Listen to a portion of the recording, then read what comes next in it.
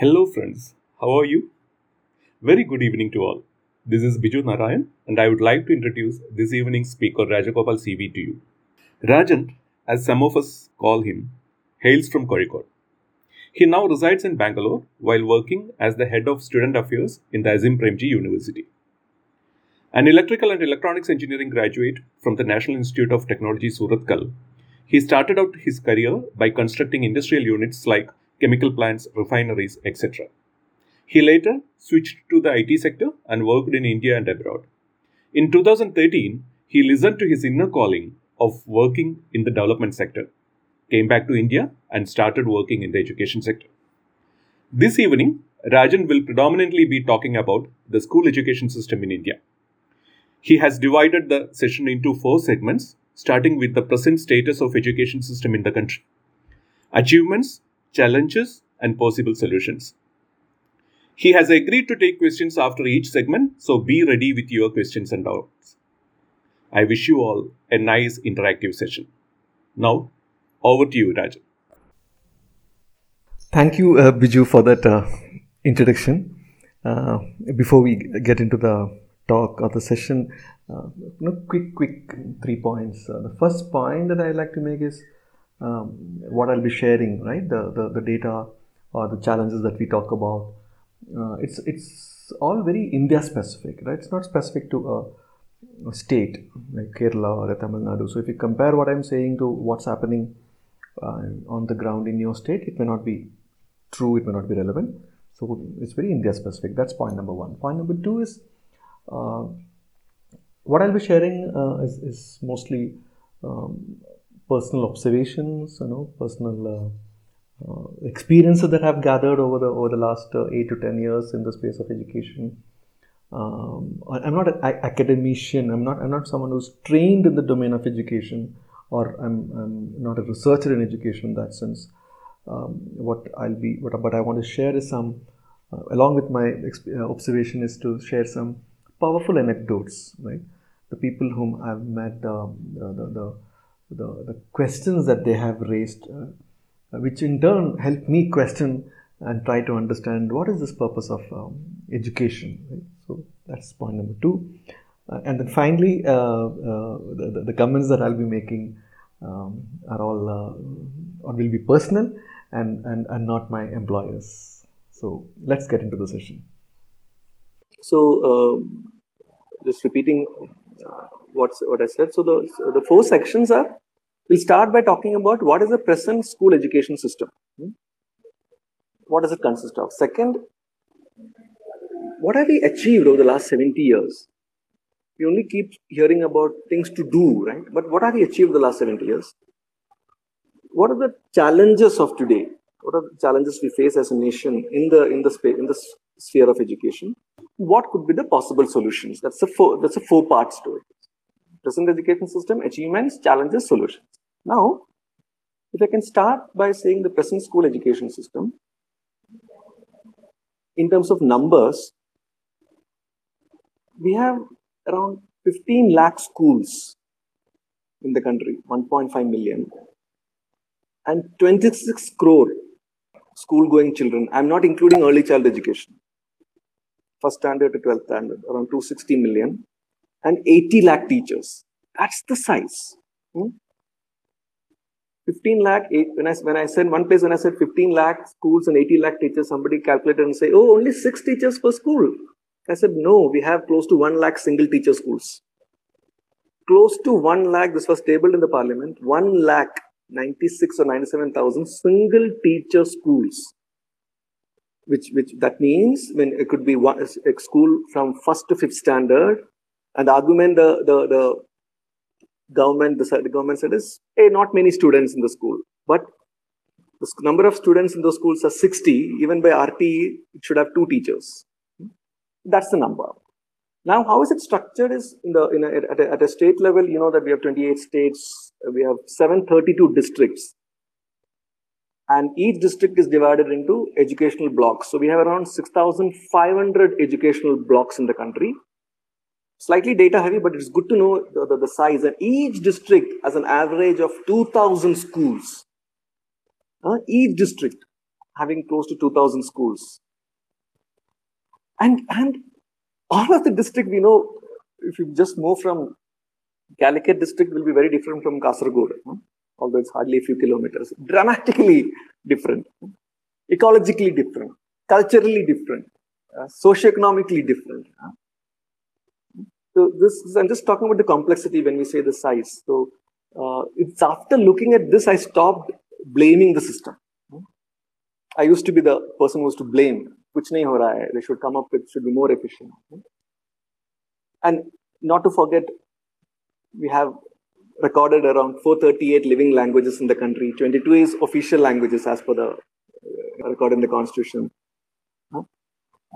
So that complexity is very important to know.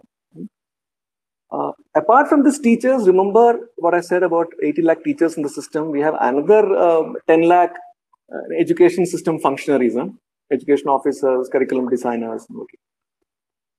So now what is happening in the system? I'll stop after this. What is happening in the system? In the system, close to 65% of the children in younger classes 1 to 5 are in a government school. Okay. There's the remaining 30, 36, 38%, are in the private school system. Now, the complexity, our education system complexity is, these 65% of children in school are first generation students or first generation schoolgoers. That means when they go back home, they do not really have somebody who can support their learning. I have received a diary note from the teachers telling Dev was not understanding ascending order. Please teach him. Not ascending, descending order. Please teach. I wrote back telling, sorry, ma'am, I don't know the pedagogy to teach mathematics. How dare they write to a parent to tell them that he's not understanding, you teach? So that's a real challenge for a teacher in a classroom where the students, the only environment the learning can happen is in a school, in that school environment. Second is the complexity of the language. Official language in Rajasthan could be Hindi, but the child in the school is not, at home they're not speaking Hindi. It could be Marwari, it could be some other language, some could be other tribal language. So the complexity of language is an important consideration, it's an important challenge in education. And then, you may like it or not, all this caste, class, gender, all this discrimination is really, really widespread, and which is part of the society. You can still see, if you go to some schools, some schools, there are some students who are sitting in the back bench and they don't feel confident to sit in the front bench. So I'll give you some data to help understand the complexity where we are in terms of, while we say India has 260 million school-going children, it's actually 300 if you add early childhood education. 15 lakh schools, 80 lakh teachers. What's happening? What's happening? In 2000, today, if you can say confidently, we are sending almost every child to the school. Enrollment in the first standard is excellent, 100. But only 50 children are passing 10th standard. So it's a funnel. Our education system today, our present education system is a sad funnel, where we are sending almost everybody to school. That's great, fantastic. Thanks to the Millennium Development Goal of universalizing education, projects like Sarva Shiksha Abhiyan. But nobody wants to talk about the inefficient funnel it is. That is dropouts happening at every stage. Every stage. I have the data with me, but when I say only 50 only is reaching 10th, if I speak to my colleague Rishikesh, he said, we have come a long way from 2001 to 2020. I asked him how. He said, only out of 100, only 39 children reached 10th standard in 2001. Now that number is 74. Only 19 out of 100 only were reaching 10th standard in 2001. Now the number is 50. But still, Rishi, 50 students are not reaching 10th. What is happening to them? What's happening? That data, if every 10 standard you'll see 98% pass, 99% pass in SSLC, right? It's a stamp on the achievement of certain group of people. But what about the numbers? What about the children who could not reach that 10 standard at all? Why did they stop studying? I'll stop here, right? I'll stop here to just to give you an idea of, and now I'll take questions before I go to, because I'm speaking, cribbing about the education system, telling it's an inefficient funnel. But immediately, before we start the next section that is achievements. There are a lot of achievements also over the past 70 years. Any questions here? To continue with the data while we are waiting for questions, in today's India, only 26%, right, is what is pursuing higher education. It's called GER, enrollment ratio. The gross enrollment ratio in higher education is 26.6 or 26.3%.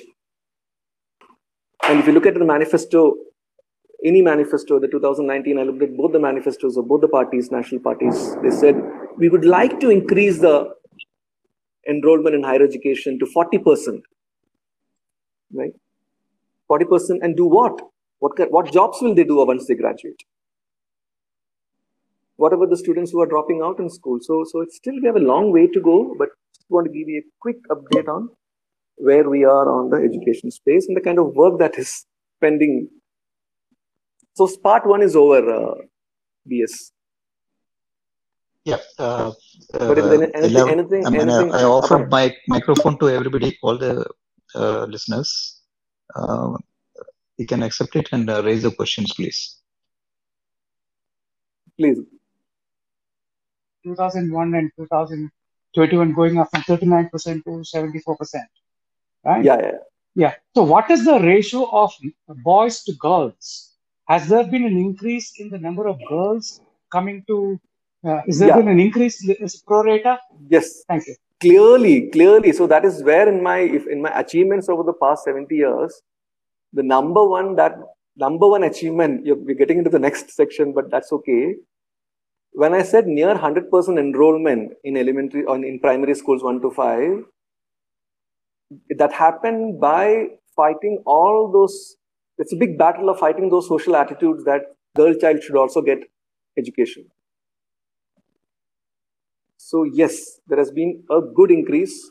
And if you look at the emblem of Sarva Shiksha Abhiyan, very carefully, it's a pencil where two children sitting. It's a girl child at the front and the boy in the back.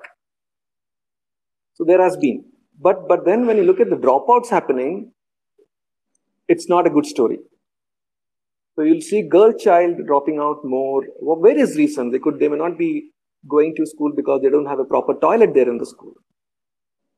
So yes, at enrollment level, we fought a lot of social attitudes and norms, and then we got them into the classroom. Yes, but dropout story is not that great for the girl child. Rajagopal, somebody was asking about the perfect model. I'll take other questions. Yeah, I have a question from Zentrainman. I think he's not in a position to pick up the microphone. Okay. Which is the best, state and the worst? So, in what? See, that's the problem in education, right? See, when we say broadly, if you look at it at an HDI level, Kerala is the best, right? So, to have a good HDI value, the way it's calculated now, educational index is of important value, right? So yes, Kerala is doing extremely well in terms of school education. But now, if I just look at today, I'm not going to talk about higher education. We can do it later. But we look at higher education. The Kerala story is not that great. Sorry, Rajagopal, can I interfere? Sorry. Yes. Even local schools, even government schools, some of our government schools are really good, actually, Kerala. Yeah, but there are some. Fine. No, but I agree. That point I agree. But it's not that good everywhere. In some places, example like in rural areas, See, we are making everybody pass from first standard to 10th standard. Is it right? No, it's not. It doesn't say that. That's a misnomer. That's a wrong idea that we have about RTE. No, What but RTE is, many places I know personally. That's why I'm saying. yeah. No. It's not. You shouldn't use the word. We are just passing them off. They have to. The teachers have to ensure that the learning objectives are met, and then move them to the next grade. But are they doing it? You are saying that they will make it assured, but is somebody assuring it? I mean, if to assure, the question to ask is, do we have fully trained, qualified teachers in all those schools? Do they really know the understand? Do they really know the meaning of formative assessment, summative assessment, continuous and comprehensive evaluation? What we are trying to say is, if you really want to take the self-confidence of the child, please have this final year examination to decide. But if you want a confident child, please evaluate them slowly in every month, record his or her growth, not competing with others, and then decide. The competition of the child should be with, there should be no competition, by the way, in a school environment. It's not a race. It's not a race, right? So the improvement that the teacher should see is, where is that student as compared to January, now in February? Is there some change in March? So it has to be at an individual level, not creating a question paper and say that, this student has got 90 out of 100, fantastic. Oh, that person got only 50. So a lot of things need to change, Rajneesh, to make those statements of we're just passing them off, schools are not good. Sorry, got it. I agree, I got your point, but there are some children, maybe in the 5th standard. Yeah. They are not able to write they are not able to write their names in English or even Malayalam.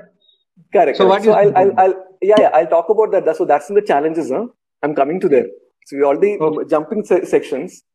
So let's stick to the topic. Maybe we can just. I just want to give you a background of what is the system, to tell them it's a very large system. It's a complex system. Remember, we do not have Indian education officer. We've done everything: forest, revenue, railway, Falana, this. Huh?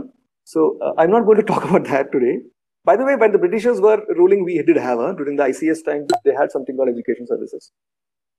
So we'll come to that. Your point is valid. I'll try to answer that question, right?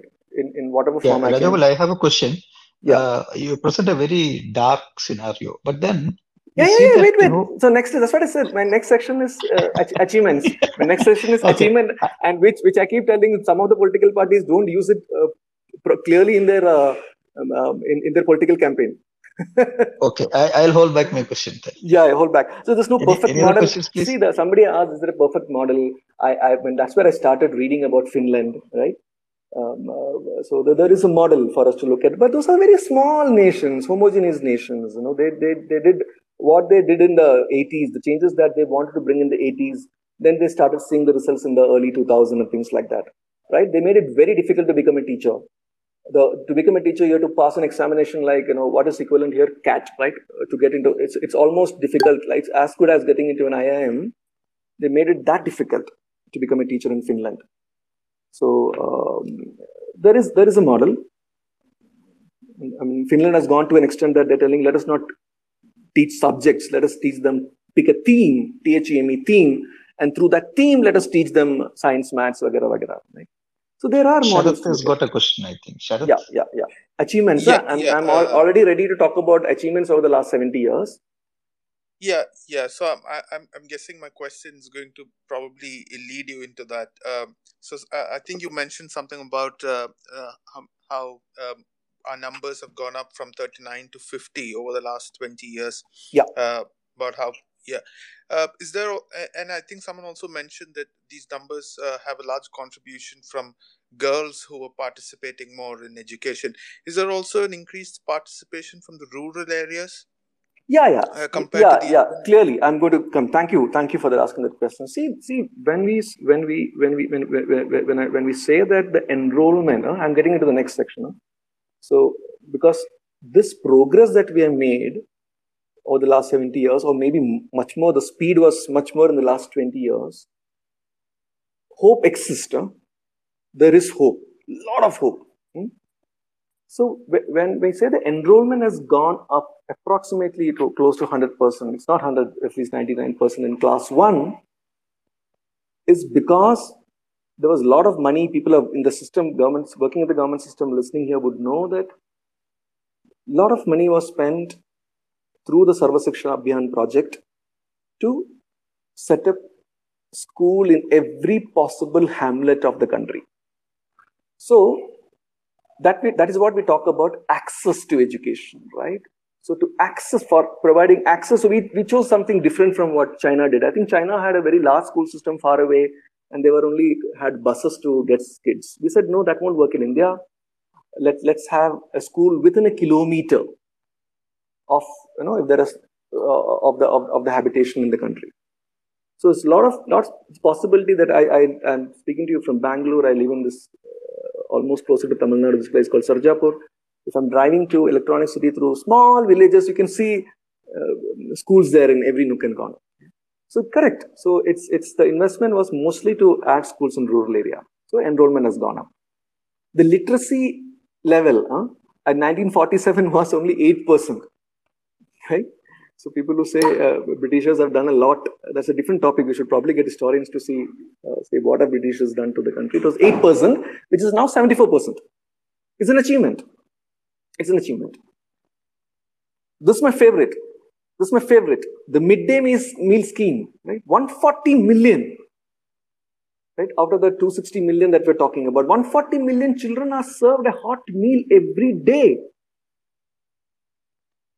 It doesn't. The meal served news will not come in the newspaper. But if there is something goes wrong in one of the meals in one day in some place, that's in the news. That's the sad part of our public systems, right? Waiting to hit when something goes wrong. Right? So that's a great achievement, right? So, and as Rajneesh has left, he's not here. A lot of investment has happened in building pakka structures, classrooms, compound walls. So there were schools without compound walls. So a lot of infrastructure investment that has happened. And lastly, but not the least, at least in 2008-9, we decided, we realized that we need a Right to Education Act. We made it a fundamental right, and guidelines around RT. And clearly, what we mean with that RT, what comes is a legal framework for delivering education to all. Every child should learn.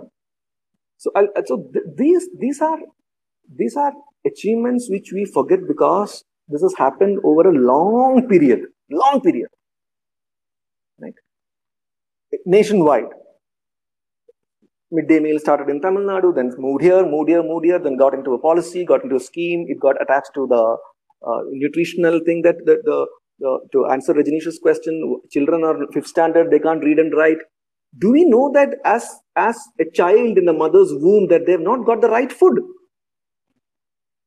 So the social determinants of getting educated in a school, we don't look at those aspects, and we make comments about a child's learning. So these are huge progress. I'll stop here. Not to forget RTE, the one document people are interested in education should read is the National Curricular Framework 2005. And Kerala was not happy with NCF. Not happy. They said, oh, we need a state curricular framework, and the Kerala Education Department is pretty good. The CRT is pretty good. They sat and wrote state curricular framework. I don't know when they brought it out. Maybe in 2006 or 7. Another big achievement, what comes in the news is, of course, the Nadakawa Girls High School of Calicut, investment of the work that Pradeep Kumar MLA did. But let's not forget the Kendriya Vidyalayas. Let's not forget the Jawahar Navodaya Vidyalayas. So I'll stop here. So on achievements. Now next is challenges, real challenges. So we have done a lot. There is hope. This achievements, yeah. What do you list out as a tangible, visible achievement? I mean, result of this. So the thing is, one is please do not look at education only as a mean. This is where we spoke briefly last time, right? Please don't look at education only as a mean of getting a job, right, or getting great marks and things like that. These are all anecdotes, okay? Anecdotes which I've heard. Many children have escaped marriage just because they said they want to go to school. These are real stories from places like Raichur or wherever. Could be other places. I'm not traveled enough in Bihar or Uttar Pradesh. And there was a lot of support from the community to say that yes, this child should study till 8th or 10th. And unfortunately, maybe after that, they don't have the colleges so far, so far that they have to go 35, 40 kilometers. They say, okay, Sakapa, or in Kannada, they say enough. Like that, we can go on. And remember, what is education given? If you take from the boys' case, what is education giving them?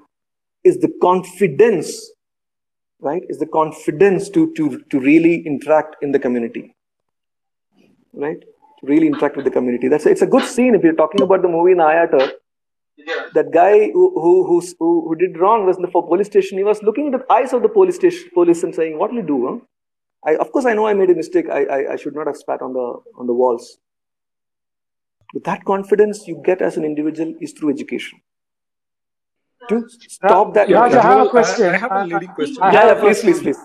Yeah. Sorry, Leo, go ahead. Go ahead. I'm deliberately staying away from saying this because of that. We could move them into education, BPO. Raj, so to me, these are the tangible benefits of education. Yeah, you talked about the achievements Yes.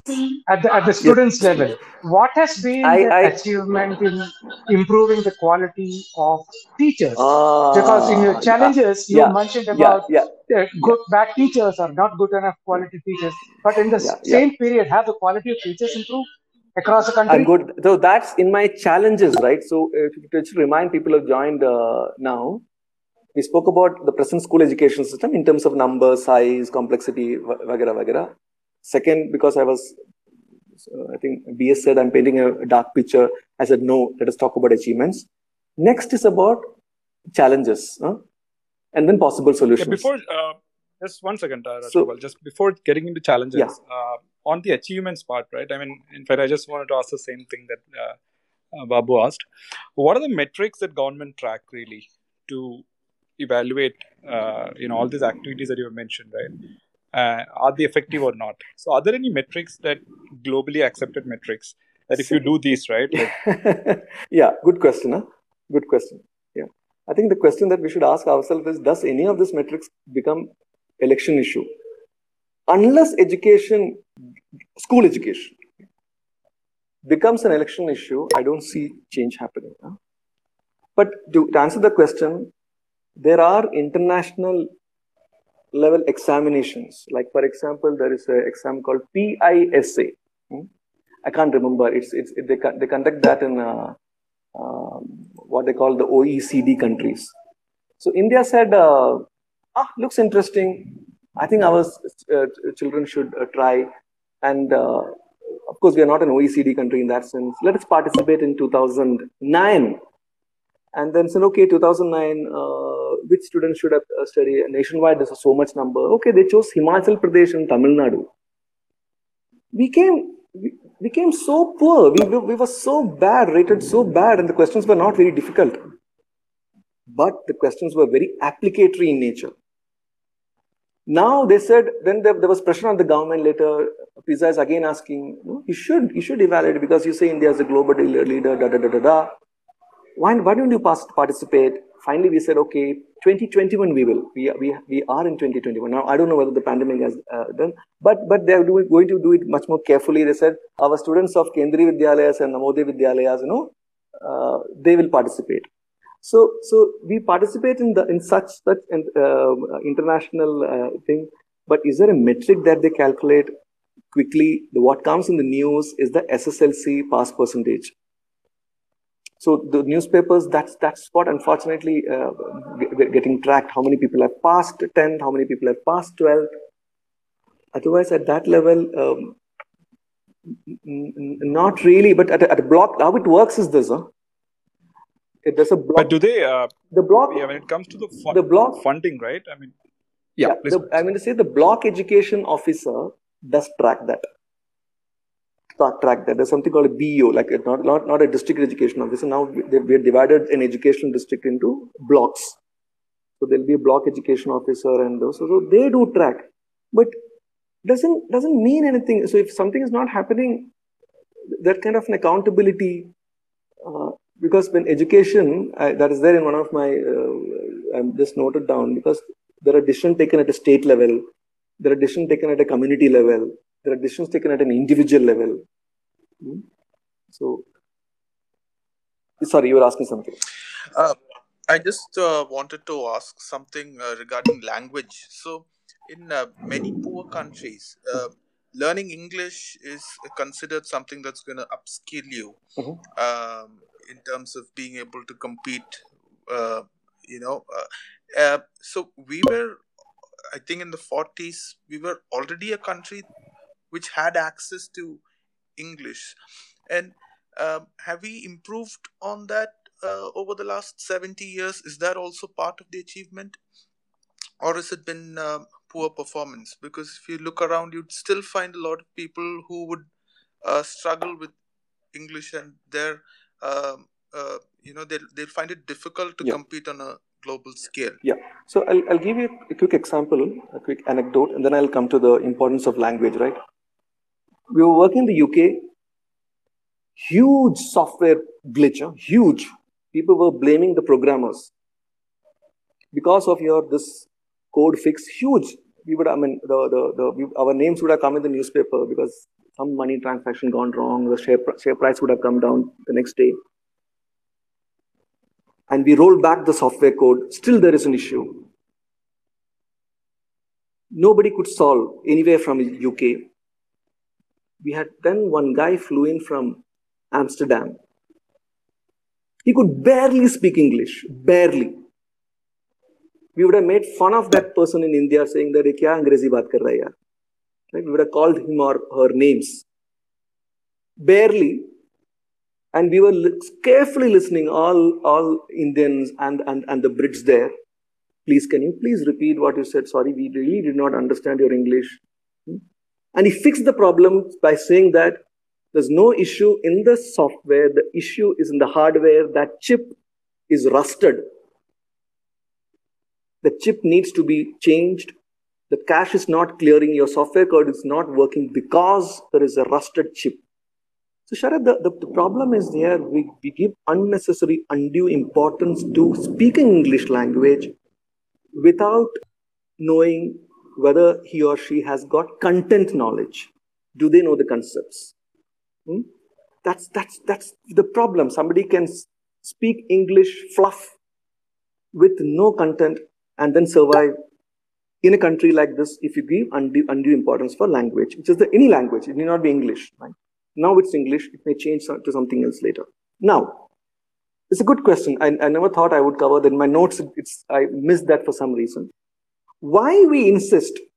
Why we in the sense, most of the policy documents, they said mother tongue, mother tongue, mother tongue. Teach them in mother tongue. And then there'll be backlash by saying that, no, they should learn English.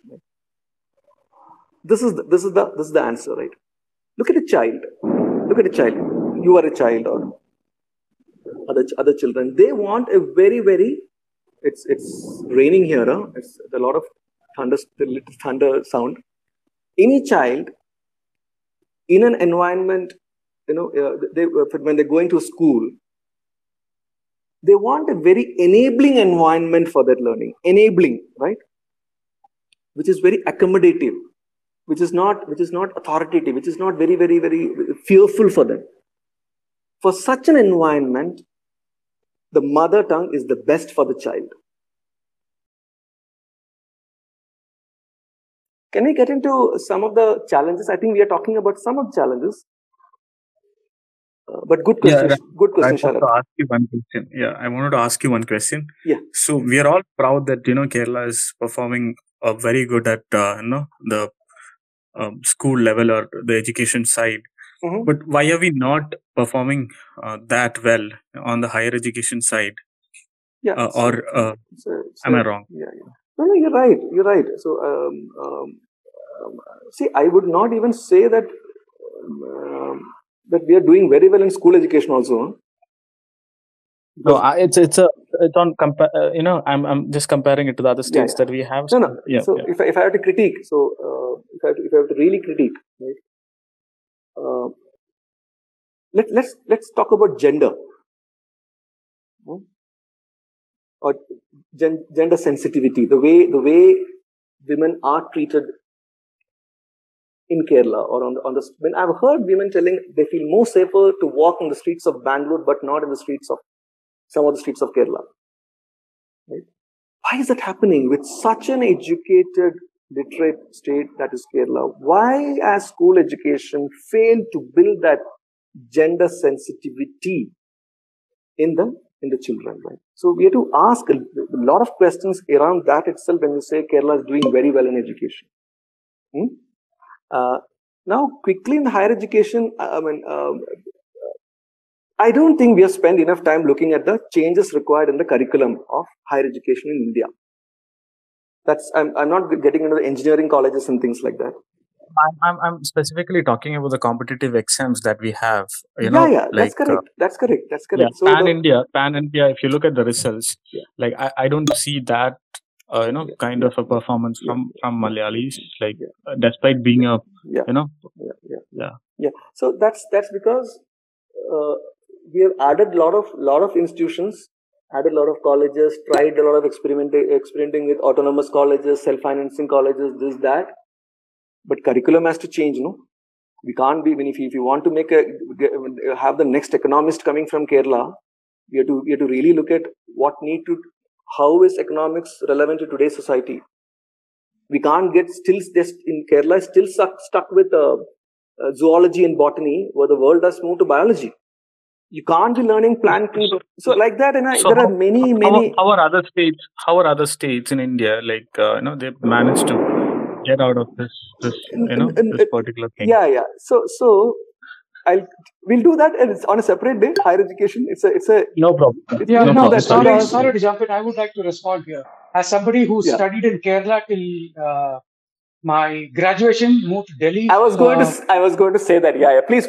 So, who went to Delhi? Even I am one of them. Yeah. Who went to Delhi to study post graduation? See that you look at the IAS officers that you currently have in Kerala. They are all what is that IPS officer's name? I'm sorry, I forget his name. See, the difference is this. Kerala. Rishikesh Singh and that Bora or somebody who looks like Bera. Loknath Bera. See, in North India, up to graduation, it's all in Hindi. In Kerala, from pre-degree to pre-degree onwards, it's always in English. So you can study up to 10th standard in Malayalam, and then you have 5 years of only English. So while that's not the case in North India, you can study if you're in Bihar, if you're in Madhya Pradesh, you are in Rajasthan, you are in UP, you completely graduate in Hindi. When I went to Delhi, I had colleagues from all over, because Delhi attracts people from all the North Indian states. Not one of them could speak English. So, but now because you studied the last 5 years of your life, or take post-graduation, from pre-degree to post-graduation, a Kerala person studies in English. So he's a mess of Malayalam and English, and he is not competent to write an IAS exam in English or in Malayalam. While as a North Indian, is able to write that in Hindi and comfortably pass that. Super point. Let me just add before I go into the third section, that is challenges that we have. Now look at Kerala. The students who are enrolled in Kerala state syllabus in school. Only the South Indian states have adopted this 3-language policy. We are imposing English, Malayalam, and Hindi on them. But students in Kerala who have opted for CBSE or ICSE, they'll say Tata bye-bye to their third language after 8th standard. So it's very complex the way we are doing, and that's why there's no language capability. They enter higher education with that. So we'll talk about higher education later, and that's probably one of the reasons that you see a lot of students getting out of Kerala for higher education, wanting to go to Coimbatore or wanting to go to Bangalore or Delhi University. So there's a something called a career development center that the government of Kerala runs. It's a fantastic initiative, right? Somebody who's in the government here would know that, right? The one is in Perambra in Calicut, one is in Chittoor. It's, if you go inside, you'll think that it's an employment exchange. It's actually inside I forgot where the other two are. Probably in somewhere in Neyyatinkara. I can't remember where it's in the south. There, I met the CDC officer. So what's the plan? What are you doing? This career guidance. He's telling that I would like to see that students of Perambra get into Delhi University. Right? So what's going on? Right? What's going on? So I was wondering why they're not preparing them to get into a college in Kerala. So I'll stop about higher education here. So we'll do that later because very Kerala specific. Yeah. Rajagopal, thank you, Raj. I will see a lot of new people join in. So before we go into the third section, you can just give a summary of even list out the 4 sections and what we have covered, and then move on to the next section. I think Ramesh still has got a question there. Yeah. No, I'm good. I mean, I'm sorry for asking that. I was not knowing that we are not touching the higher education part. Thank you so much. Yeah. I mean, it's very difficult not to talk about higher education when we talk about education. But higher education, we should talk separately to really understand what are the aims of higher education. Yeah, because I'm bringing up this specific question because me and my wife, we used to have a debate whether our children should study in Bangalore or back in Cochin. So it's always a. Yeah. I think, Rajagopal, once we cover all the planned 4 sections, we can move on to higher education. Why not? People are still interested. Yeah. And can we have some new questions from somebody? I mean, who was not so far raised the questions? Mics to someone else who have joined. Yeah. Great. So just I have offered mic to everybody. Who can just pick it up. Still, you want the mic? Just raise your hand, please. So. Yeah. In the meantime, I just want to have 2 questions on your second section. One is you touched upon the midday meal scheme. Similarly, the bicycles. Some of the governments have given bicycles to especially the women. Girls. What is the contribution? Of this particular thing. Number 2, we talked about language. Where does mathematics come? Okay, I'll try to answer both. So just to recap, for others who have just joined, I'll answer both the questions. So what we're doing is, thank you, getting 18 people interested in education for this. It's not easy, right? So what we thought we'll cover is in this chat in 4 sections. Number 1, what is the present school education system? In terms of numbers, right? How many school-going children, how many teachers, etc. So that's what we said was we have close to 26 crore school-going children, 15 lakh schools, 1.5 million schools, 80 lakh teachers, right? And we spoke about the huge dropout that's happening in schools today. While we say we are sending all the children to school in first standard, only 50 children only reach 10th. We spoke about all that crisis in education systems, but quickly we spoke about achievements over the past 70 years. We just finished that, and next 2 sections is the challenges, the real challenges that we have, and what could be the possible solutions. So that those 2 sections are pending. So I'll be more than happy to take questions on what we have achieved and what is the present school education system. So to answer your question, see, the cycle thing, those initiatives that the governments are giving, right? Unless there is some research that has happened, there's no way I'll be able to answer. One is I don't know the answer. I have no idea what cycles have done to those states. I just pray it was not an election gimmick. I'll say that and stop, because to really measure how any small change that we do in education, it takes a long time. if anybody is claiming that, that's the problem with some of the consultants who will enter and say that 3 साल में हमने education में ये करके दिया है, right? Students had only 45%, 50% marks, with my intervention now they can get 75, 80. There are different ways you can get marks. So I don't know what cycles have done. I have no idea about that research. Language. What was the question? Where does mathematics stands in terms of, mathematics? The way I look at mathematics is, we have unnecessarily given very high hierarchy to mathematics as compared to languages and social studies.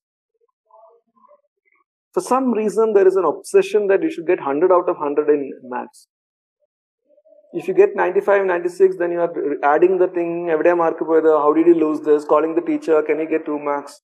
Sorry to butt in, Rajagopal. That was not my, question. Tone of that question. In primary education, first and foremost, as we discussed, we need to have the language taught to the children. At what stage should we introduce mathematics? Oh, that way. Okay. That way, see, the thing is, we do not call it mathematics at a very small class. It's all about numerical ability. The word, those kind of thing. Yeah, it's and there is something called age-appropriate curriculum. So we can introduce numeracy just to first, not addition, subtraction. I'm not even getting into those kind of things. Just to, when I say, so I'll give you an example, and anecdotes are much more better than blabbering. The child was in UKG. She's sitting and doing sums of 25 plus 2, 27. I was really shocked. So, not in front of the parents, I didn't want to really offend them. So I just asked the child, can you show me something? Can you just tell something where you have seen, where you have seen 25 objects together? Anything. I tried in different style. She couldn't answer. And she shouldn't answer also. So, because the number thing for us, it comes for, when you say 3, something comes into your mind, right? 3 apples or something. It's a very abstract concept. The number itself is an abstract concept. So, I'm not an expert in mathematics pedagogy, right? That's what they call it. The one is content knowledge, and the second is how do you present this to a learner who does not know anything. See, there are well-meaning educators in the country who are running good private schools. I'm not talking about them. But typically, markets are waiting to see where the government system is failing. That's how it works. I mean, I'm not saying, I don't have any problem. The government, the private entities running entertainment halls, right? Cinema theaters, different types of cinema theaters, vagera, vagera. But in terms of schools, we need, there's no way out. But what is this private schools are better myth? What's it doing, right? The problem is many of them are profit spirited. And we're living in a country where legally education cannot be for profit. So the worry is they will somehow narrow their curriculum. When I say curriculum, the learning atmosphere that they give for a student, somehow they'll narrow it down to serve the dynamics of the market. They do not do anything to provide equal access to all. Right? You should be asking, why should they? It's a private entity, So they will have all this selection parameters to see that the students would do well, because the students doing well is a very critical part of their reputation, right? Which will feed into their, what I'm bluntly saying, their business success. So they are doing everything against how a school should be. So it's really hurting. It's really hurting. And to give some, I was, in fact, accidentally, that's a good thing. I was going to do this talk and I was reading another book and this data came up where in the last 10 years, the number of private schools in terms of numbers have increased by 75%. When I say 10 years, it's the data that they did the analysis is from 2006 to 16. 10 years, private schools has increased by 75%, whereas the government schools by 15. Or to give in another thing, 25% of our students were in private schools in 2006. That is 75% in government. Now, in 10 years, the 25 suddenly became 38. That's what that say. I thought it's 35. Still, the maximum students are in government schools. But that's a worry. That's the worry. Is what are we doing by weakening government public systems? And then I'll stop with this in terms of challenges. So just to summarize the challenges: alarming crisis of learning. We think they're learning, but they're not learning. There are, of course, islands of excellence, but overall they're not learning. They're rote memorizing. They're somehow mugging it up to pass the examination. School completion rate is very low. And this myth that I said that private schools are better than government schools. I think the last point. I think the last point that you mentioned, that the myth around private school better than government school, that actually contributes a lot to whatever the issues are happening. Because firstly, like, it creates more demand for private schools. So as you rightly mentioned, like, there is a 70% increase because there is demand, and people who are sending their kids to government schools earlier, then even if they can't afford, but they somehow like make the money to send their kids to private schools. Yes. Again, the problem with that is people who are sending their kids to private school, again, they can afford is one factor, which means the parents are educated, they earn money, and they actually hold the school responsible if the teaching is not happen, at least to some extent. On the other side, the government schools, the parents send kids, but they don't bother too much about what is happening there. I mean, there are exceptional schools, like in state level or central level, like Kendra Vidyalaya, so on. There are people who are sending because of other reasons. But when it comes to affordability, or when you talk about mass, I think one of the reasons is like if the parents are not holding the schools responsible for the quality, then again the schools doesn't have an incentive to maintain the quality. Because if you look at the teachers' qualification or the kind of salary they get in private school and government school, the teachers are definitely more competent. They are not teaching well because they don't see the incentive for that. Firstly, like, getting into a government school job, it's not that easy. Like, you should be, at least there should be some level of competency to get that job. Those who can't pass or those who can't get the job, they are ending up in private school, and it's kind of irony that parents are sending somehow, like, thinking that these teachers are better than the other teacher, and then sending. See, there are private schools various categories in there. Various categories. Government school, fees and infrastructure wise, you can say there are residential schools, right?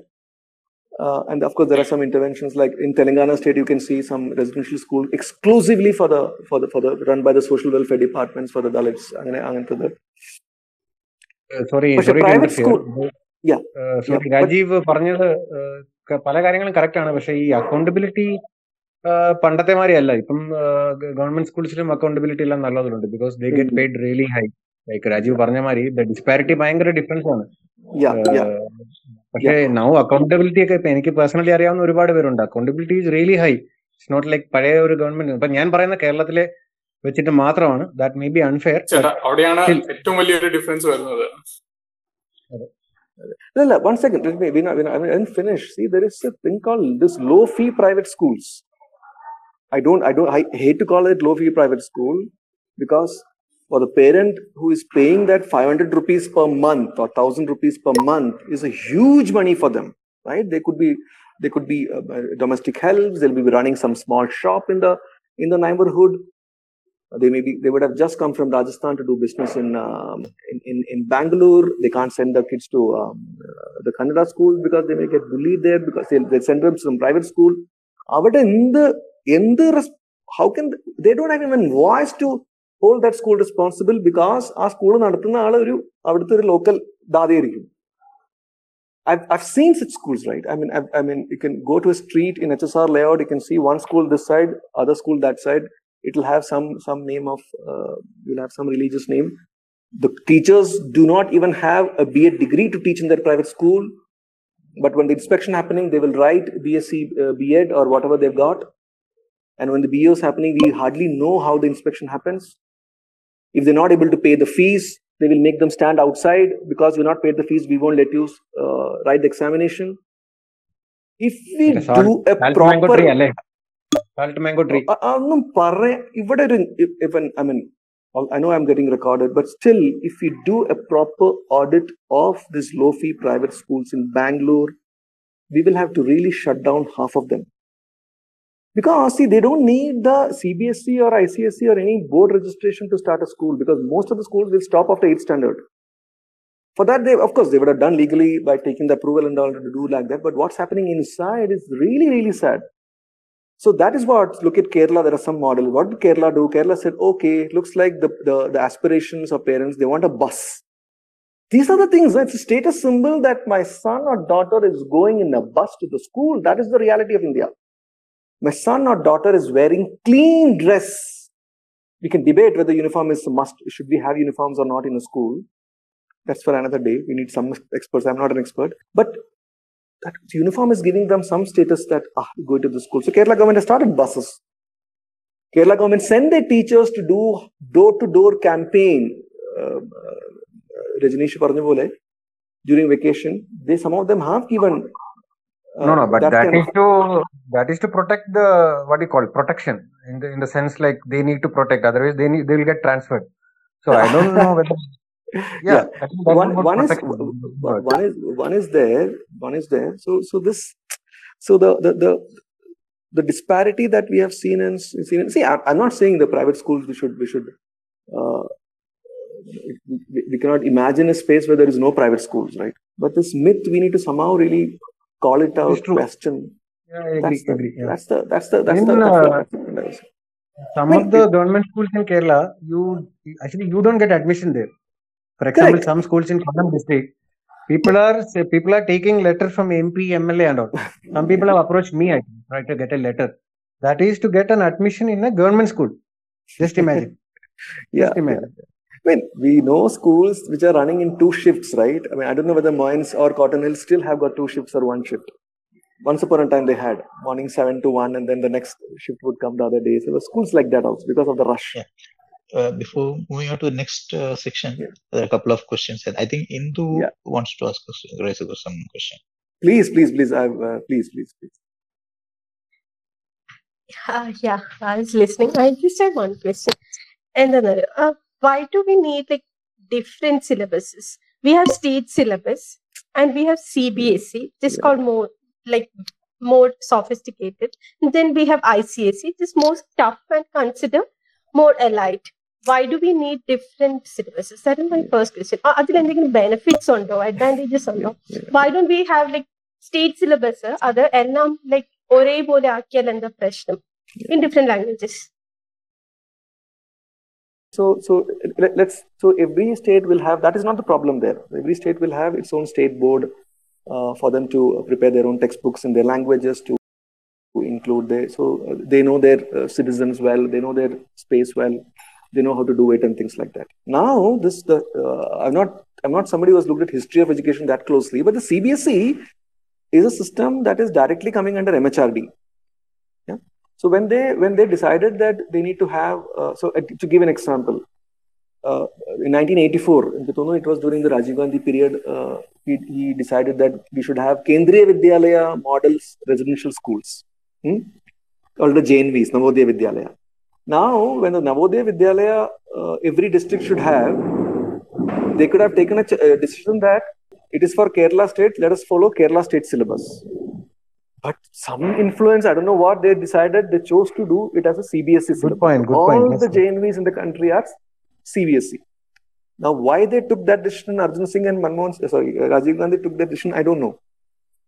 Kendriya Vidyalaya did that because the government officers were getting transferred here and there. So when they reach a town, when the KVs were very protected, now also I think you have to be in a government service to get into those Kendriya Vidyalayas, right? So if they're getting transferred, there is this school that my son or daughter can join.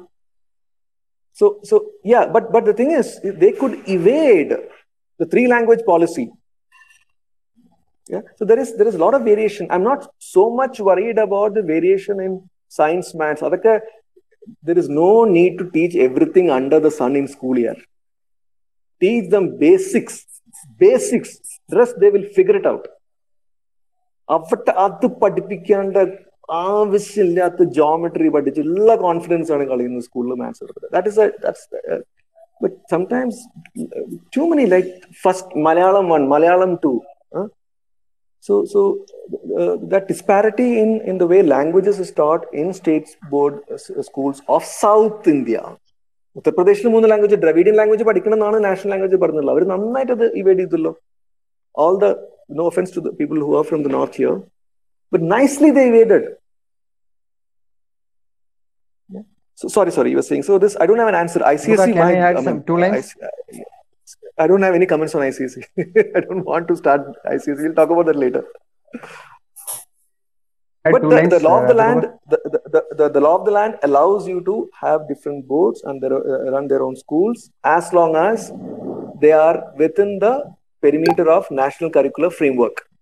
There is something called a document called NCF. Within NCF, they can do whatever they want. Yes. But then one more question, okay? അതിന്റെ കൂടെ പക്ഷെ higher എഡ്യൂക്കേഷനിൽ പോകുമ്പോൾ അല്ലെങ്കിൽ 10th പാസ്സാകുമ്പോൾ 12th standard പാസ്സാകുമ്പോൾ ഈ പെർസെൻറ്റേജിൽ കാണിക്കുന്ന ഒരു difference ഇല്ലേ? CBSE percentage can be less, ICSE can be less. അങ്ങനെ സ്റ്റേറ്റ് സിലബസ് ആകുമ്പോഴത്തേക്ക് അത് കൂടുതൽ പെർസെൻറ്റേജ് വേണം. ആ ഒരു അങ്ങനെ ചെയ്ത് നോർമലൈസ് ചെയ്യുന്ന ഒരു സംഭവമില്ലേ? അത് അഗ്രി ചെയ്യുന്നുണ്ടോ? Not at all, right? 10th, 12th, 11th. See, one is I'm not at all agreeing with this board examination funda. That's the worst you could do to a child. That's the worst. Anybody who understands child psychology well, the first thing that they would do is to abolish this board examination. Right? Where on earth? There's just one final examination. I was sad to see that photograph that a COVID positive girl is going in an auto rickshaw for the SSLC examination. I forgot whether it's the 10th or 12th.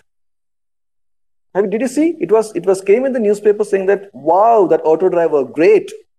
Nobody's asking why are we even doing the examination amidst the pandemic. Don't they have any other method to evaluate how he or she has done in 10th? Yeah. So this getting into higher education, this normalization technique that Bits Pilani did in the 80s, 90s, all that is rubbish. I think we can take one more question from Abhi. Abhi wants to raise a question. Yes, sir. Yes. Abhi, please. I mean, education should be equal to all. I mean, we are all human. We all need education. Mm-hmm. Why do we need different syllabuses? Yeah. I mean, so many different things. Yeah. So we need different. And it should also be free. It should also be free. Yeah, that I agree with question you. Which we could probably answer together. Yeah. There was an article a long time back on Harvard Business Review about how inclusivity was leading to really more productivity at workplace. Does it also work in schools? And when you talk about these private schools and government schools, what often happens is you're already building in some sort of a class differentiation. So when that happens, you really you're creating a class difference with this separation, and you're not really bringing in any sort of inclusivity into schools. Is that also a big problem? Definitely it is. See, the thing is, I said last week when we met, without the children knowing we have divided them into a CBSE school student, ICSE school student, IB student, IGSE student, state board student, government school student, this student, that student. It was never there in the 80s. So we are kind of creating different classes of citizens early on. But to answer Abhi's question, yes, education should be free for all. It's the state's responsibility to provide reasonable quality education for every child. Yeah. So the variation comes in because we are a diverse country. Right? So if we're a very diverse country, so the variation would come. But we are one India. We have one law. We have one government. But why the difference? Difference is required. So, for example, there's a classic question that comes in why do we need reservation, right? To uplift the masses, the downtrodden. Yes, right. So the some of the parameters in education, if you look at the issue itself, is access to education. See, the why we have so much of different boards and CBSE, ICSE, it clearly is a reflection of the diversity. There are still takers who want to learn Shakespeare at 9th or 10th standard, right? I'm just talking about. So somebody said, I think people have done ICSE could speak more here. And then there's a problem. What if Abhi joins, I'll say that there's a big problem. Maybe I'll say that there's a big problem of having a common approach towards everything in education. Because when we have a diverse set of students, I'll give you one example. Right, I started teaching in a school just to know. See, if anybody is interested in education, the only way to really understand education is by becoming a teacher.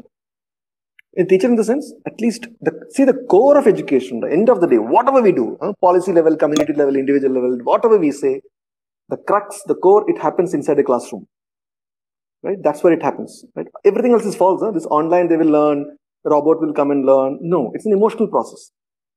Yeah, if you believe, and that's one of the challenges I did not speak when I was talking about the biggest challenge. Probably what we're facing in education is the clash of ideology.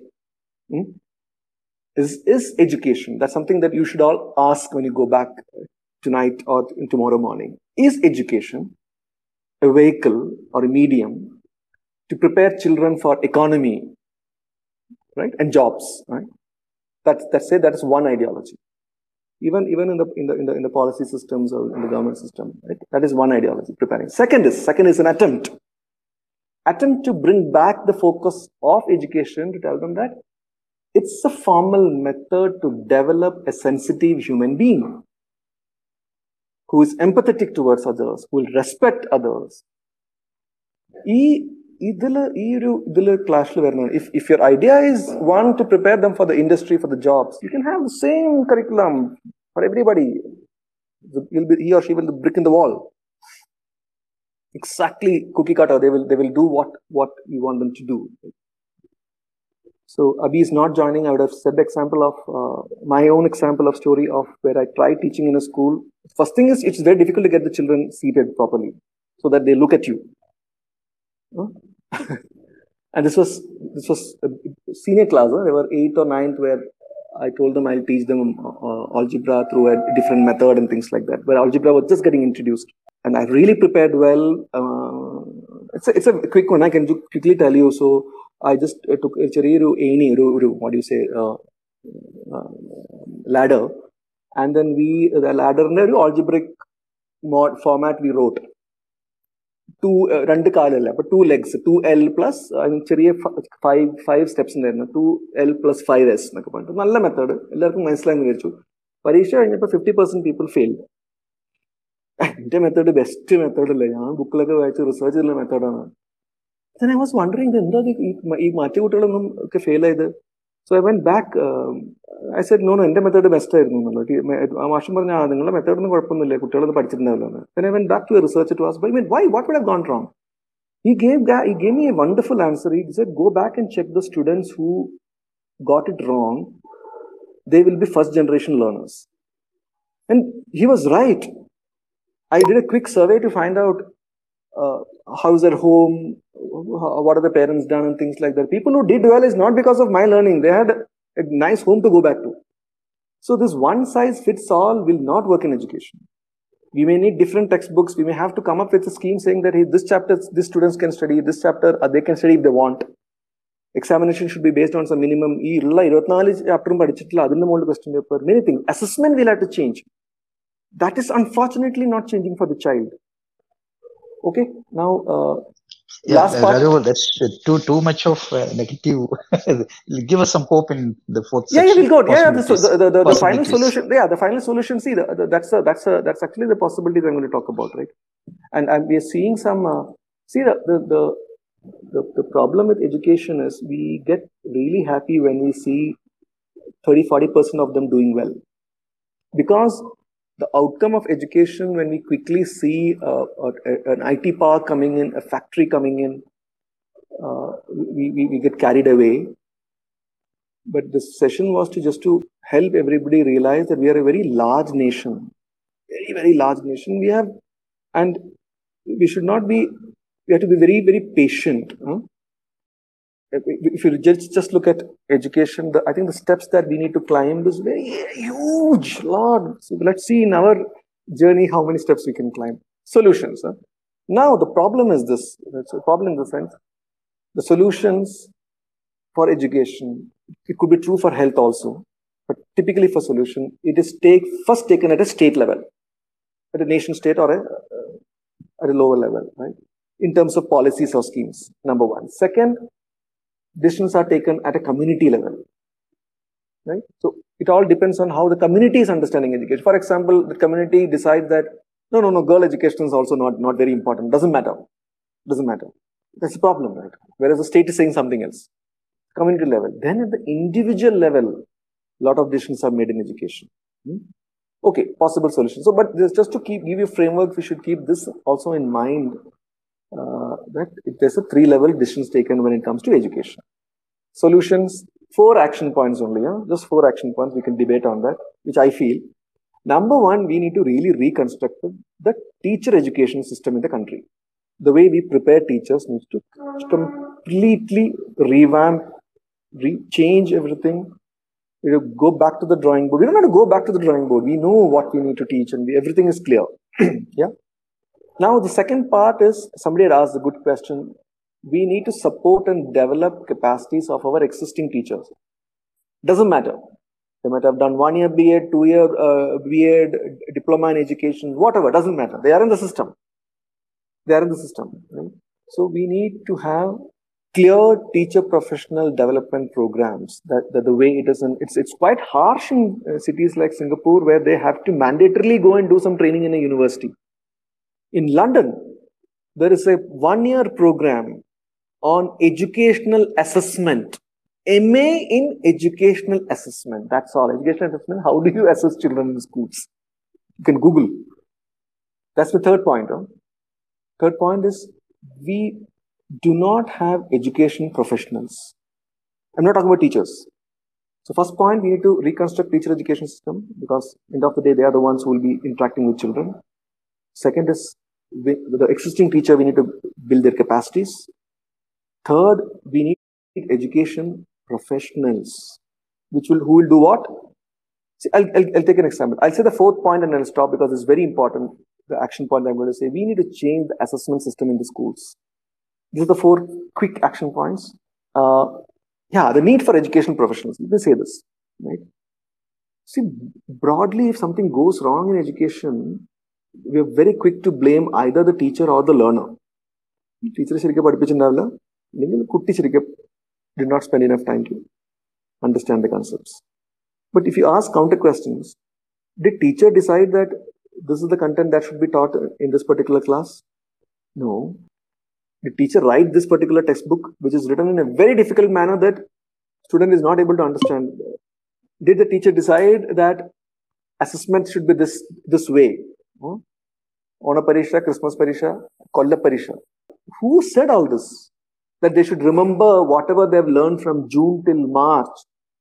So assessment should change. Now, if there are many things which are not decided by the teacher, so we need education professionals outside the school system who understands education to work at the policy level, at a curricular level, at a community level. We do not have. Like a small country like Canada have got invested universities to prepare education professionals who are not teachers. What about, where are we? One Tata Institute of Social Sciences, one Ambedkar University, one Azim Premji University. So that's the possible solutions. And what are the next steps? The key areas that the government, end of the day, the entity that is thinking about education should improve is the state, is our government, right? They are the ones who are saying education is for public good. Let us improve. So the good part is, if you look at any of the policy documents, they kind of divided into 4 key areas. And we are seeing good signs. 4 key areas of change in education is, one is very clearly, strongly that has come out is in an area called early childhood education.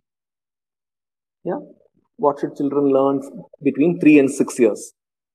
Second is school education, what they call the 12, right? The first standard, 12th standard. That's called school education. Third, change is required in higher education.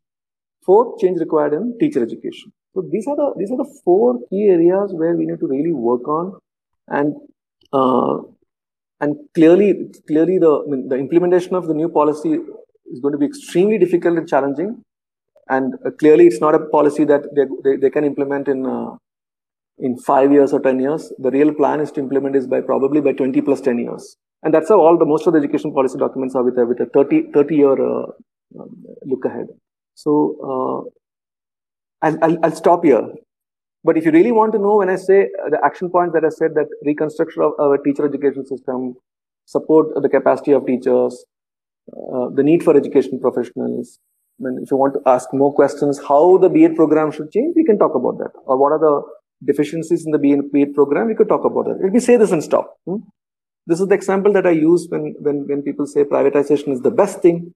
Out of the 18,000 teacher education institutions in the country, 18,000, I think it was, 18,000 is what the recent data said. I thought it was 15, but they've added something. 18,000 teacher education colleges in the country, that is B.Ed colleges in the country. Close to 90% are with private ownership. The rest you can guess. What kind of a teacher preparation is happening there?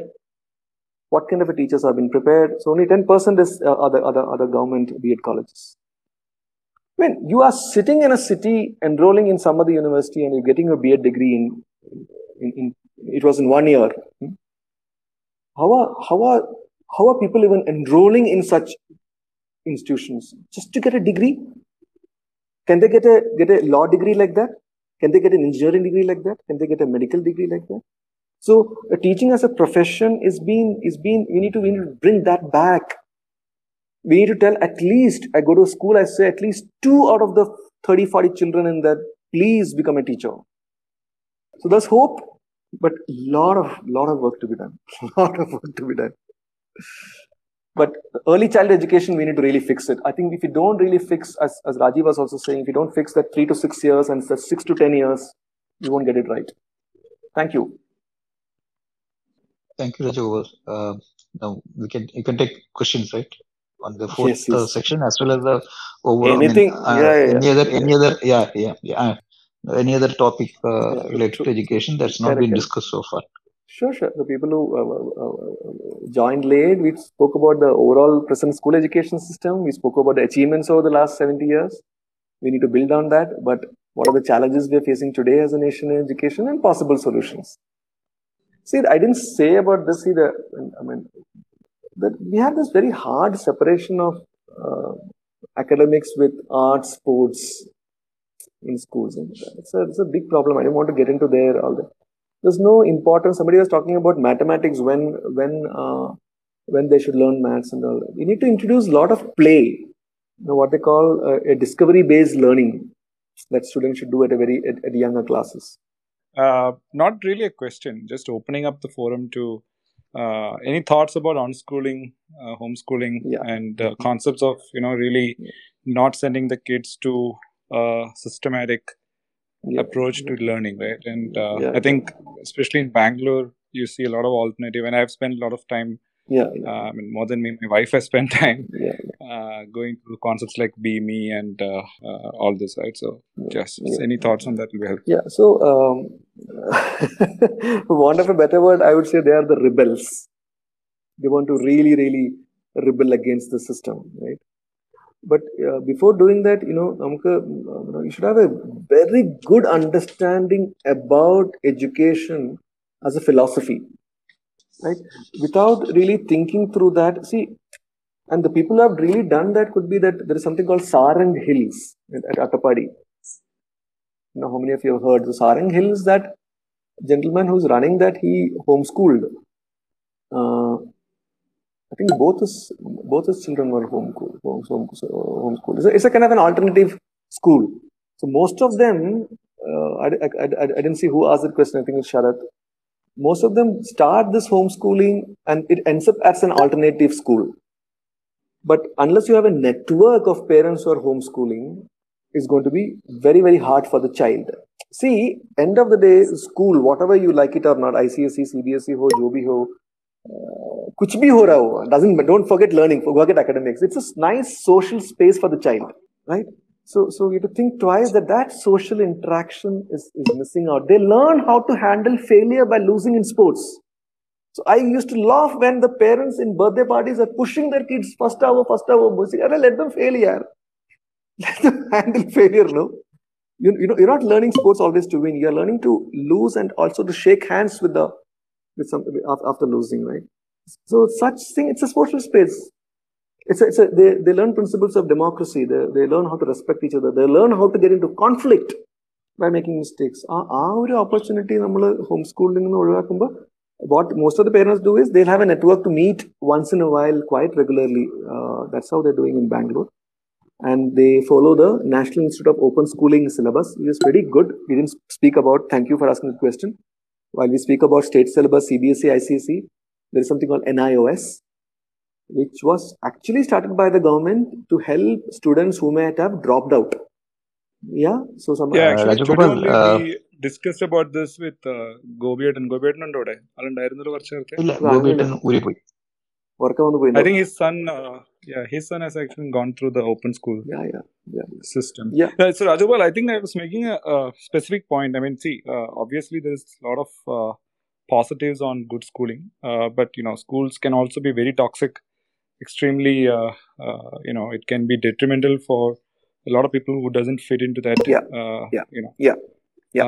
learning, right? And I know for a fact, friends in the circle who are really good. So there's a lot of these alternative things actually can mold people. For example, BME as a school, so they actually don't do any learning until about 13, 14, and then they pretty much get everyone to pick up whatever subject they want to and then get into the stream like CBSE, ICSE or international. So these concepts are building up. I think from a countrywide point of view, yes, it may not make sense. Correct. But don't you think microcosms can really change, right? I mean, people could, for states where they really struggle to get their basic things done, don't you think such an effort to create those microcosms and get kids really come out, in a much better way would help than doing a nationwide same, boilerplate stuff for last 30 years, right? So there's no change really. No. See that if you that's what I said. If you really read the policy or the curricular framework, let us take it NCF, right? It's all talking about what we are saying in an alternative school should happen. There's nothing new. We'll do about NCF session on what is NCF 2005 saying. We can do a separate session. There's nothing new. But then, if there are schools who are saying that I will let my son or daughter join the school only if I tie up with this particular institute that will prepare me for engineering, the schools are playing to the market needs. So we cannot, what you say, this alternate schools as a concept will work. Are you saying that it should be there in small units here and there? Is that what you said? It is there. A classic example is, it is a good example is, unfortunately, it did not spread as a movement, is Krishnamurti Foundation schools. Yeah, even I wanted to ask you about that, because I've recently heard that it's not, Rishi Valley is not what it used to be. It's also turned, or had a course deviation on how it used to be before. Have you been following that, and what is the status of it? No, I'm not following the change that has happened. I'm not following the change that has happened. But I think we should briefly talk about, I'll just take one viewpoint of how we should look at education. I'll say this and stop. And then we can see why that philosophy is not working in today's context. Let's imagine, right? Bangalore I can really imagine because it just rained and stopped. Let's imagine education as a rainforest, right? Like a rainforest. In a rainforest, some of the trees are very, very tall. Some of the trees are small trees. Some are small shrubs.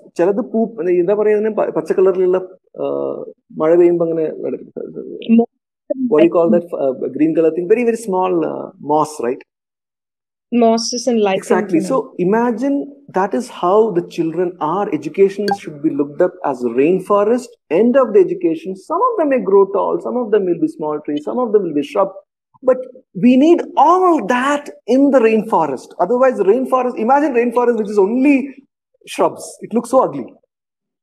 Right? If we have that viewpoint of education, that expectation about a child, as a society, as a community, as a state, as a nation, things would have been different. That's broadly, it's very hard to understand what Jiddu Krishnamurti meant is the books that they have written about education or in general philosophy is very hard. The language is very, very hard because he has thought through all this in depth. But I just use a very, very, very simple language. Also, to tell them that education is not a race. It's not a race car. Everybody should come fast, right? So if we have that viewpoint of education, life will be nicer. Now, the deviation could be because of the parental expectation. My son, daughter should get into Ashoka University. He or she should get into IIT. Why don't you do something so that they can go abroad and get into Oxford or Harvard or London School of Economics? Do something. Do some career guidance. They should get into Georgia State Tech. They should get into Stanford, right? If all those requirements comes into the school is like, what's happening? What's happening? Yeah. I don't know. Huh? I've not looked at that closely to comment what's happening in KFI schools. We have Ankit Pandey. I think he has something to raise. Okay. No, sorry, no specific question as such. Sorry. No problem. Okay, fine. Just AB. Can I just ask a question? Yeah, Sharat. Yes. I've been taking too much space, but just that I'm really found it interesting, and thank you for the session. And I think I think I already know your answer, but I think it'd be nice if you could just briefly mention about Byju's and White Hat Junior. And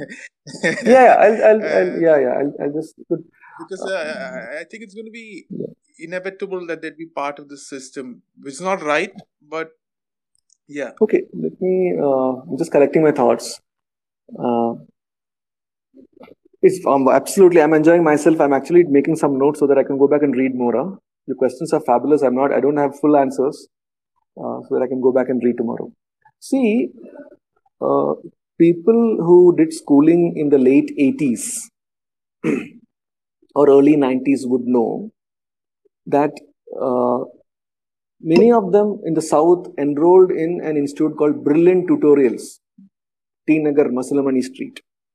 If you're in the North, you would have invariably enrolled in Agrawal classes. And then later, this phenomenon of this Mr. P.C. Thomas of Thrissur came in. If you look at the crux of it, it's all to learn physics, chemistry, maths better, or biology better. In Kerala, there was a time where people prepared for both engineering and medicine. Engineer or doctor, amazing. I mean, my classmate and all, they cracked both. I used to wonder how. Right? So that kind of an aspiration where I used to travel a lot and to ask questions. I was in small town E-Road, not small town in that sense. So the answer that I got is that I was trying to speak against engineering, right? Not against, telling them do, right? Because of the student said, "Sir, idu vandu konjam nanga parents la solringla." No, it was in Pondicherry. It was in Pondicherry, not in E-Road. E-Road was different. Pondicherry. The session same day, and we organized session for parents. The answer of the parents is clear. He said, "We know what a lot of students are going through after BA BSc program. As a parent, I feel he has better chances of doing well in life with an engineering degree." So today, with that mad rush, the hierarchy that we have created in our minds that math science is better, so that Brilliant Tutorials is now replaced by technology. What are they saying? What if you really look at most of the edtech, so there is no edtech tool saying that I will teach them constitutional value, I will teach them depth of liberty, fraternity, I will teach them justice, equity, what is secular meaning? Is there anybody investing in that? So they just replaced. I think it's just a phase of time, they just replaced as long as there is craze for STEM, science, technology, engineering, and management, they have a long life ahead, man. Unfortunately, they have a long journey ahead. Maybe because see, the thing is, have the people, when people ask an organization, they ask why are not investing in technology. So our quick answer is we have done that. Okay, the first 5 years we tried technology. See, you cannot fix problems in a business process using technology. You can only it may only amplify it. If you have a good system to run that system, you can augment that with good technology. So actually, we have 2 ABs. ABAC is back. Rajagopal is something. He has got some points reserved for AB, I believe, and we also have AB Taragan with Mike. Oh my God! Okay, when people like okay, I'm listening. I need to learn too. So it's okay. People like Rajagopal ji speak. It's kind of educational. Everything is, when your questions are in fact more educational, because I give you one example of the E-Road where I was talking about what program they should do. I was talking about BA economics, BSc physics, 12th standard. So my one of my friends, he was running an NGO there. So one boy stood up and asked, "Edukku sir college ponom?" In Tamil, why should I go to college? And I was like shocked. Then he said, "Ore vela thane panna poringa." What he's saying is, I'm going to get the same job after 12th what my other friends are going to do after college. That is a shocker of a question. Because he was talking about E-Road. Very true. Anyone can learn a trade. Yeah, that's what he was saying. All right, you don't need to go that through. Is where, when I came back home with that question, the entire drive I was thinking about this question, I went and read what are the aims of higher education. We'll do that later. It's not about higher education, not about learning a vocation or a skill. It's beyond that. But there's a meaning why they said Unnata Vidyabhyasam in Malayalam or higher education. It's completely different. It's a privilege. It's an exclusion. It's a privilege to be educated after 12th in India, but anywhere in the world. Yeah, Rajagopal, I think we need to have a detailed session on higher education sooner or it's later. already 11 o'clock. I didn't see the time, but if yeah, we'll take a quick question from Tuna. Tuna, please. Please. I have a doubt. So you have talked about this rainforest education and all. In a society, we need drivers, we need security people and all. So where and how we define these people in education system? And I have one more question. And passion. Have you defined passion in education? Define passion in education. See, this thing is, that's what I said. I am nowhere professing higher education for all. It's impossible. For any society, it's impossible. So, did you say drivers? So, yeah, in the society, we need drivers. We need security. Everybody. People. Yeah, we need everyone. We need driver. We need security. We need somebody who will do. So that's a bit of a dangerous proposition, I think. No. We need all of them. The question is this: do we have confident drivers? If stopped by a police, would tell the police that I have all the documentation. Why should I be paying you anything under the table? Do we have drivers who will ensure that the vehicle is maintained on time so that the atmosphere is not polluted? Do we have drivers who can confidently tell the employer that I will not drive for more than 8 hours as per the labor law of the land? Like that, I can say the same thing for all the professions. That is what 12 years of education should give them. $80,000 is what a driver was making in USA. When I landed as a software engineer, was getting around $50,000 or $55,000 a year. So that's dignity of for a year or for a year, month? For a year. No, I'm talking about 2001.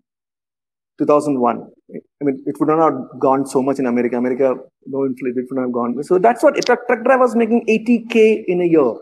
And whereas in Texas, they were paying a software engineer $50K a year. So the dignity of labor is a different topic. We should talk about that. Suppandi is a character. If you take the character Suppandi, who's a worker in a domestic help in a house, we make fun of him. But look at Bob the Builder, character in the West. The characters in the West who are doing those jobs are solid. Bob the Builder. So look at the dignity you're giving to that labor in the child's mind. And here, Shikari Shambhu, Suppandi. Look at movies. All these people who are doing we laugh at that thing, but what we're doing is saying this driver as a comical character. I don't know the passion, where the passion would come. The passion for education comes if you're worried about the child, not your own child. I mean, it's dignity of labor again. Oh, okay. That's my favorite topic. Okay, tell me. I mean, I don't know what the question is. To what Tuna asked, I guess this book called The Professional by Bakshi, touches on some of these aspects. Why, is a plumber a professional or not?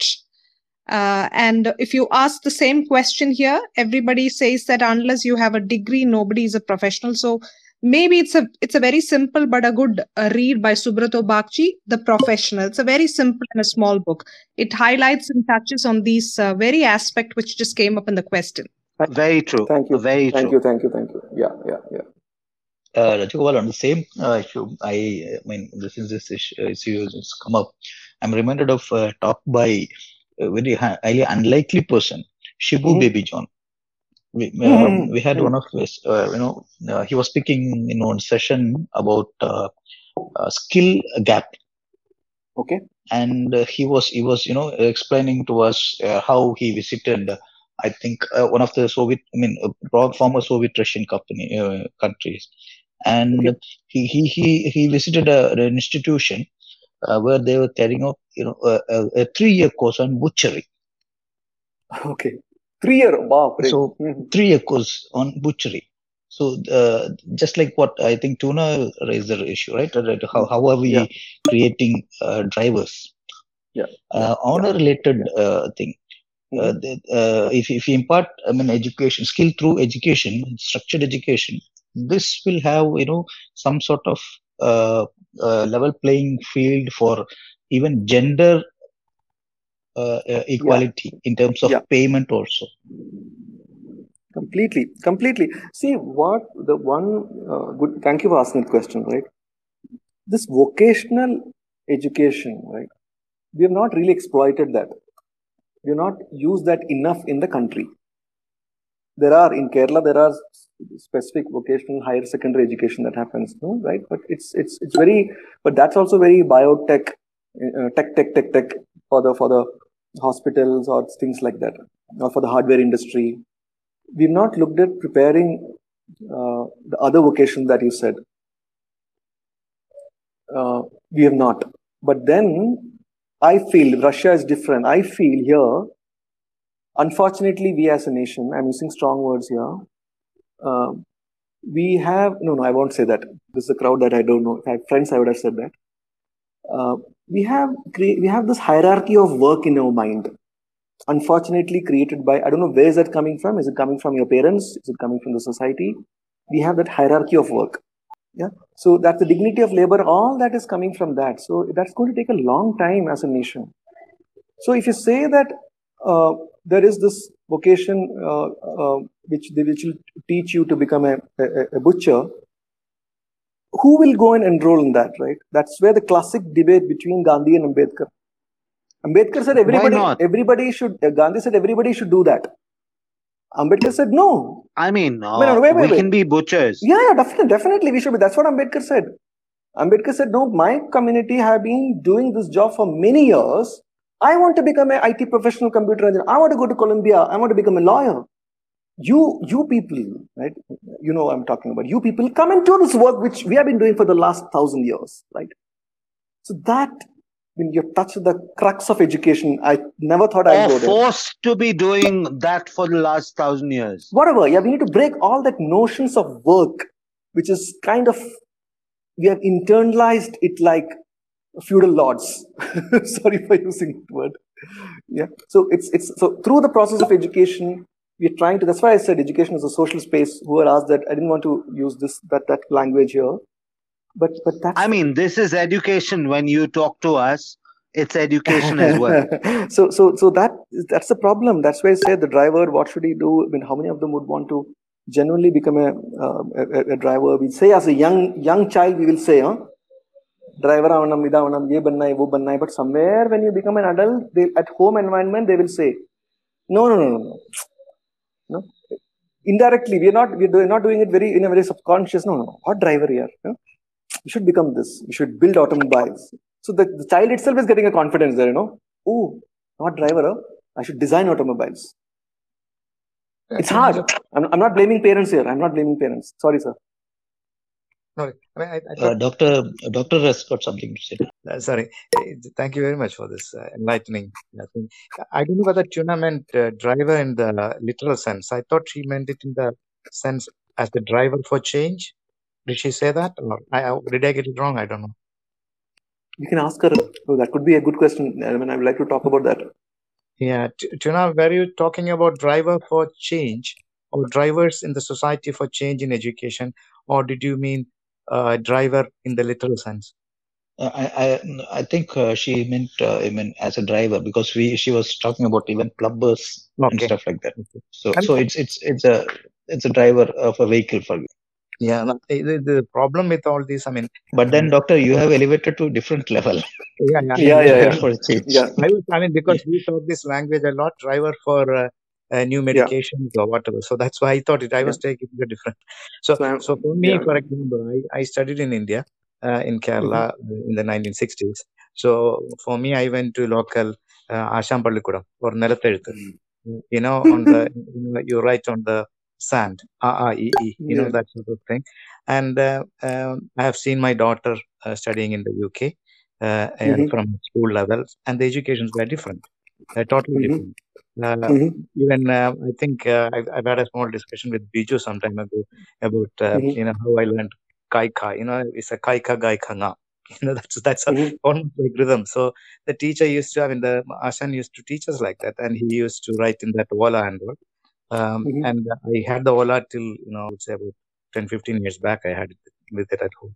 The problem there, what I understood was that in the beginning, the school level, the education, Asham Pallikudam and all, the purpose was simply some words and all learning, and occasionally a little bit of mathematics, more of fun, running around, etc. So I enjoyed it actually.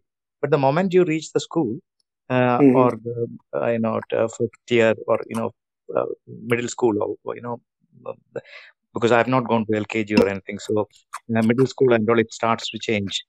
Competition starts to come. But I grew up in a village, so it was different. So about the plumber or becoming a blacksmith or a goldsmith in India, Kerala, or everywhere, it's almost always attached to caste. So what happens? It's a social oppression. Is only you work on gold, but you don't get the gold back. You don't get the money back. Whereas in the UK, it's slightly different. The goldsmith is a big. If you and the plumber gets around 40 pounds an hour. Absolutely. So even I retire, I think I may do a plumbing because it fetches me good money. So what I was trying to say is that it depends upon a lot of other factors also. So I just wanted to say it's important to the caste system was had some sort of thing to do karma or whatever, to do with its job. So lot of jobs which we do in India, and many people followed that, and that did not have a formal structure. It was mostly taught in home or wherever. So, but when it became more like what's happening in the UK or US, it's pretty well. Just to add to what Doctor said, and also Rajagopal, when earlier we were talking about that Ambedkar Gandhi debate on being a butcher. The basic Gandhian idea is if you're a butcher, you be the best butcher in town. Kind of thing. പക്ഷെ നമ്മുടെ ഇപ്പം doctor പറഞ്ഞത് നമ്മളുടെ ഒരു cast നമ്മുടെ ഒരു historically നമ്മുടെ ഒരു സമൂഹത്തിന്റെ ഒരു സിസ്റ്റത്തില് if you consider each caste has an art, like for example there are butchers, there are ചെരുപ്പ് കുത്തീസ്, there are people who മറ്റേ കൊട്ട നെയ്യുന്നവരുണ്ട്. അപ്പൊ ഓരോ കാസ്റ്റിനും അവര് ഹിസ്റ്റോറിക്കലി ചെയ്തു വന്നിരുന്ന ഒരു തൊഴിലുണ്ട്. I mean you can consider that തൊഴിൽ as art. And so a question in a very capitalist setup we could ask is, okay, you have this centuries old art with you, why can't you make it a proper career എന്നുള്ളത്. പക്ഷെ നമ്മുടെ ഒരു സമൂഹത്തിൽ historically ഈ പറയുന്ന ആർട്ടിനെ കാസ്റ്റുമായിട്ട് connect ആയിട്ടുള്ള ആർട്ടിനെ ആർട്ടായിട്ട് recognise ചെയ്തിട്ടുള്ളത് ഒരുപക്ഷെ യുദ്ധം ചെയ്യാൻ പോകുന്നവർക്ക്, ക്ഷത്രിയർക്കോ അല്ലെങ്കിൽ സംസ്കൃതം ഓതാൻ അറിയുന്നവർക്കോ ഒക്കെ ആയിരുന്നു. ഇപ്പൊ നമ്മുടെ തന്നെ very true. It's about if I'm a butcher, why not be the least pain giving butcher? I kill animals, but I don't give them pain. All right, so I'm great. I'm a good butcher. Yeah. So yeah. I didn't. I'm not sure whether he finished what he was saying. The point is there. What is the point you're trying to make? Yeah, it's a degree. ഞാൻ question അല്ല, I was just I mean kind of response.